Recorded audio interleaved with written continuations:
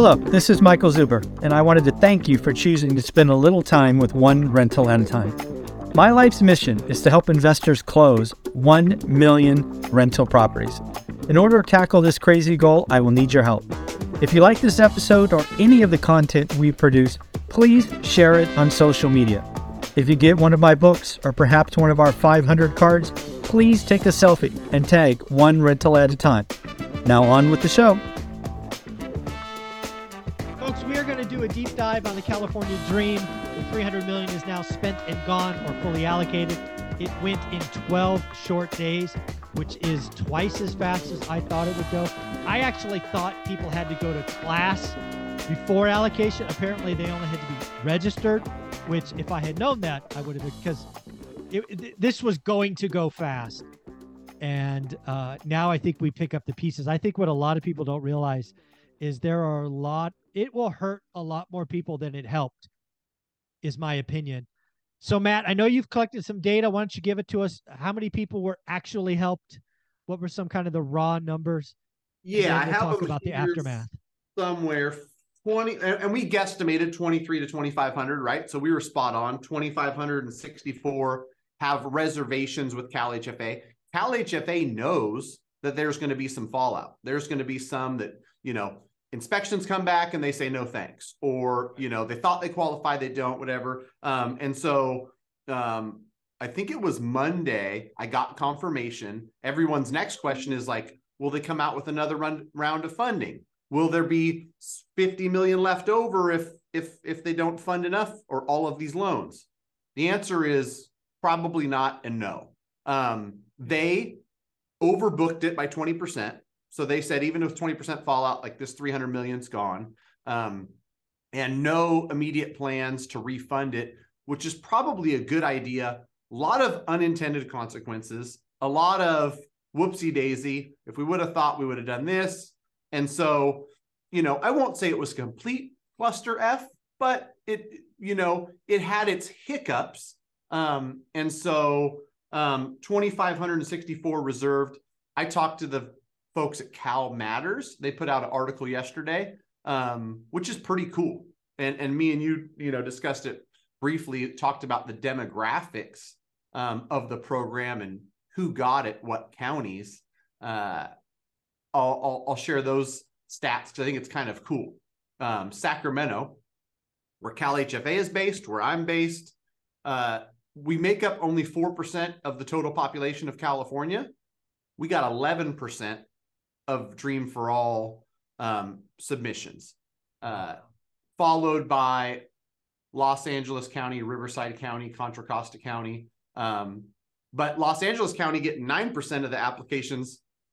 Their population is 25% of the state, right? So in relation to population versus how much Dream for All, Sacramento got a huge chunk. Cal Matters contacted me to say, why do you think that's so?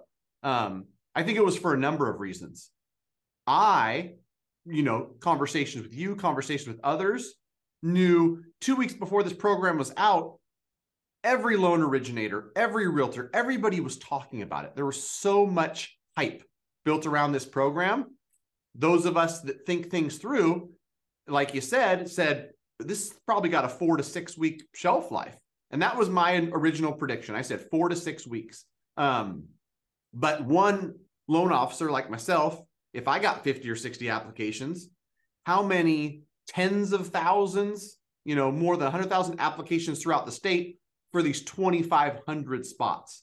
And one of the worst parts, I think, Mike, is that it created this crazy dynamic where people were rushing to go submit offers. They were submitting higher offers than they would have had this program not existed. So it was making it harder at the levels that don't need any more competition. And so I had a funny conversation yesterday. Properties listed at 470. It got 8 offers. I talked to the listing agent because my clients were one of them. 7 of 8 offers were California Dream. One offer was cash. Now, if that property gets into contract for 540 with a California Dream for All program, we don't even have to talk about if it doesn't appraise and if that person has money, if it falls out. But it gives everybody this false sense of this house is worth 540. With no California Dream, they might have only had offers to 470. Exactly. So sellers have unrealistic expectations. You know, buyers might think it's more competitive than it is. So this will be interesting to see over the next month or two how it all kind of shakes out once, you know, this is going to have to go down as a nightmare. Again, let's assume 2,500 people get in. And again, let's assume they didn't overpay. Both of those things aren't true. Let's just assume. It hurt, destroyed hundreds of thousands of people. I know in just my little circle, there were people that for the first time in a long time thought they could own a home, and they were excited. They were shopping. They were doing the work. And to see it ripped away in 12 short days, which is faster than anyone expected, they're out. They don't have an option. They now think the system is stacked against them. Nobody cares about that. This stuff that I'm hearing from people is not what you want to hear. People are just giving up. This is gonna hurt 10x, 50x, 100x more people than it helped. Unfortunately, I agree, because I'm having the same conversations where, you know, people got their hopes up, you know, justified or not. Like that's what this was. It was the magic. And you called it California Dream. I think that means hopes go up. I mean, let's talk about a marketing thing. And the problem, you know, there was many problems, and I don't want to knock Cal HFA. I think they're trying to do their best. But it was way too wide of parameters. If somebody made $290,000 a year as an engineer, they could go out and buy $1 million property and have this program put the $200,000 down for them, even if they had $300,000 in the bank. That is not somebody who needs a handout or a help with buying their first home. It's just not, right? And so I suspect, and I talked to Cal Matters about this too, that, you know, half of the people that received this, it was an option, or it was, you know, a leverage play. It wasn't out of necessity.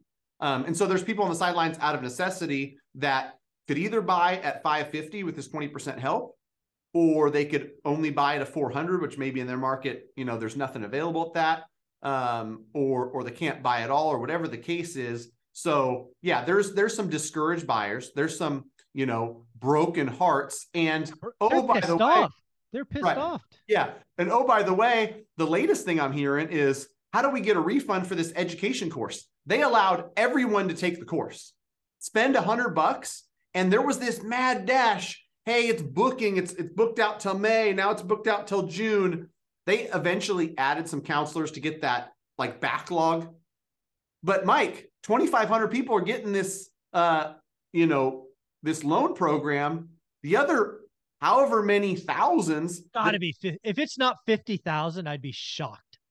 Well, here's the kicker. It's third-party education. They're not refunding you. No chance. They delivered a service. So you've got more education now that you paid for. But like, it was interesting to me. I didn't tell any clients to do the education in advance. I said, if we get into contract, great.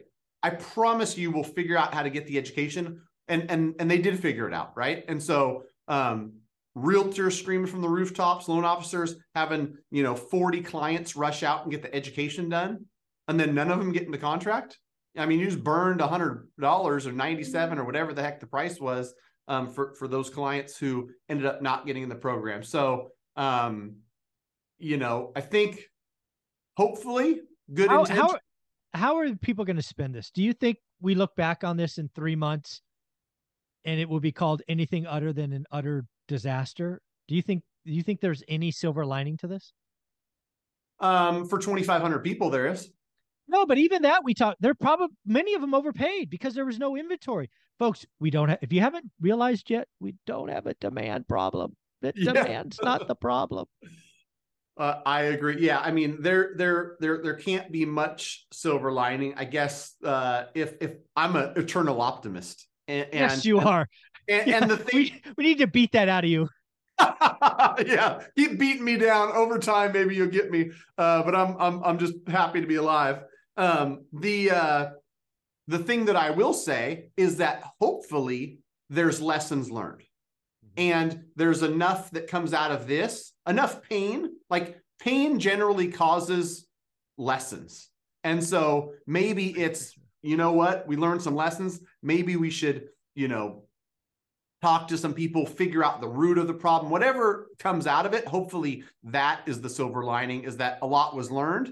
The next program, the next initiative, the next thing that comes out and hopefully comes at it from a different angle, which me and is to solve the inventory problem. That's the silver lining that could come out of it.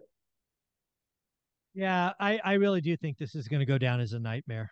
I think probably half the people that paid. So again, it's always percentages. Let's assume half the people didn't need it. It was an option that actually makes it better for them, but they didn't need it. I think half the people overpaid. But again, I think you hurt 10, 50, 100x the people. And again, taking hope away, that it's just, I'm seeing it. There's a guy I've been talking with casually for a while. He got all excited, was starting to do this, do that. And now he's just depressed. Yeah. Like, do you realize this is what you did to people? It's not good. Right. It's definitely not. You know what? UWM is doing something kind of similar, nowhere near the scale, but we're going to leave that as a tease for video number 2, because I think it is very creative and I think it will help some people, and they've done it before. So this is not like a test run for them. So, but before we do, how can somebody reach out to you and see what's what and get in contact with you? Go to greatmortgagebroker.com, connect with me and my team. We're in 46 states. Because there's not one program that fits everybody. And I think that is, I've said it time and time again, I'll continue to say it. It's me and my team at greatmortgagebroker.com, or it's a local person you like and trust, or you've got, somebody who you've already been working with as a lender, but talk to somebody. Yeah.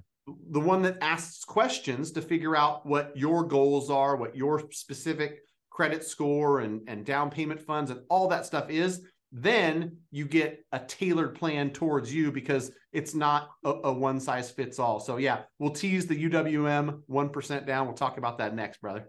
Awesome. Thank you so much.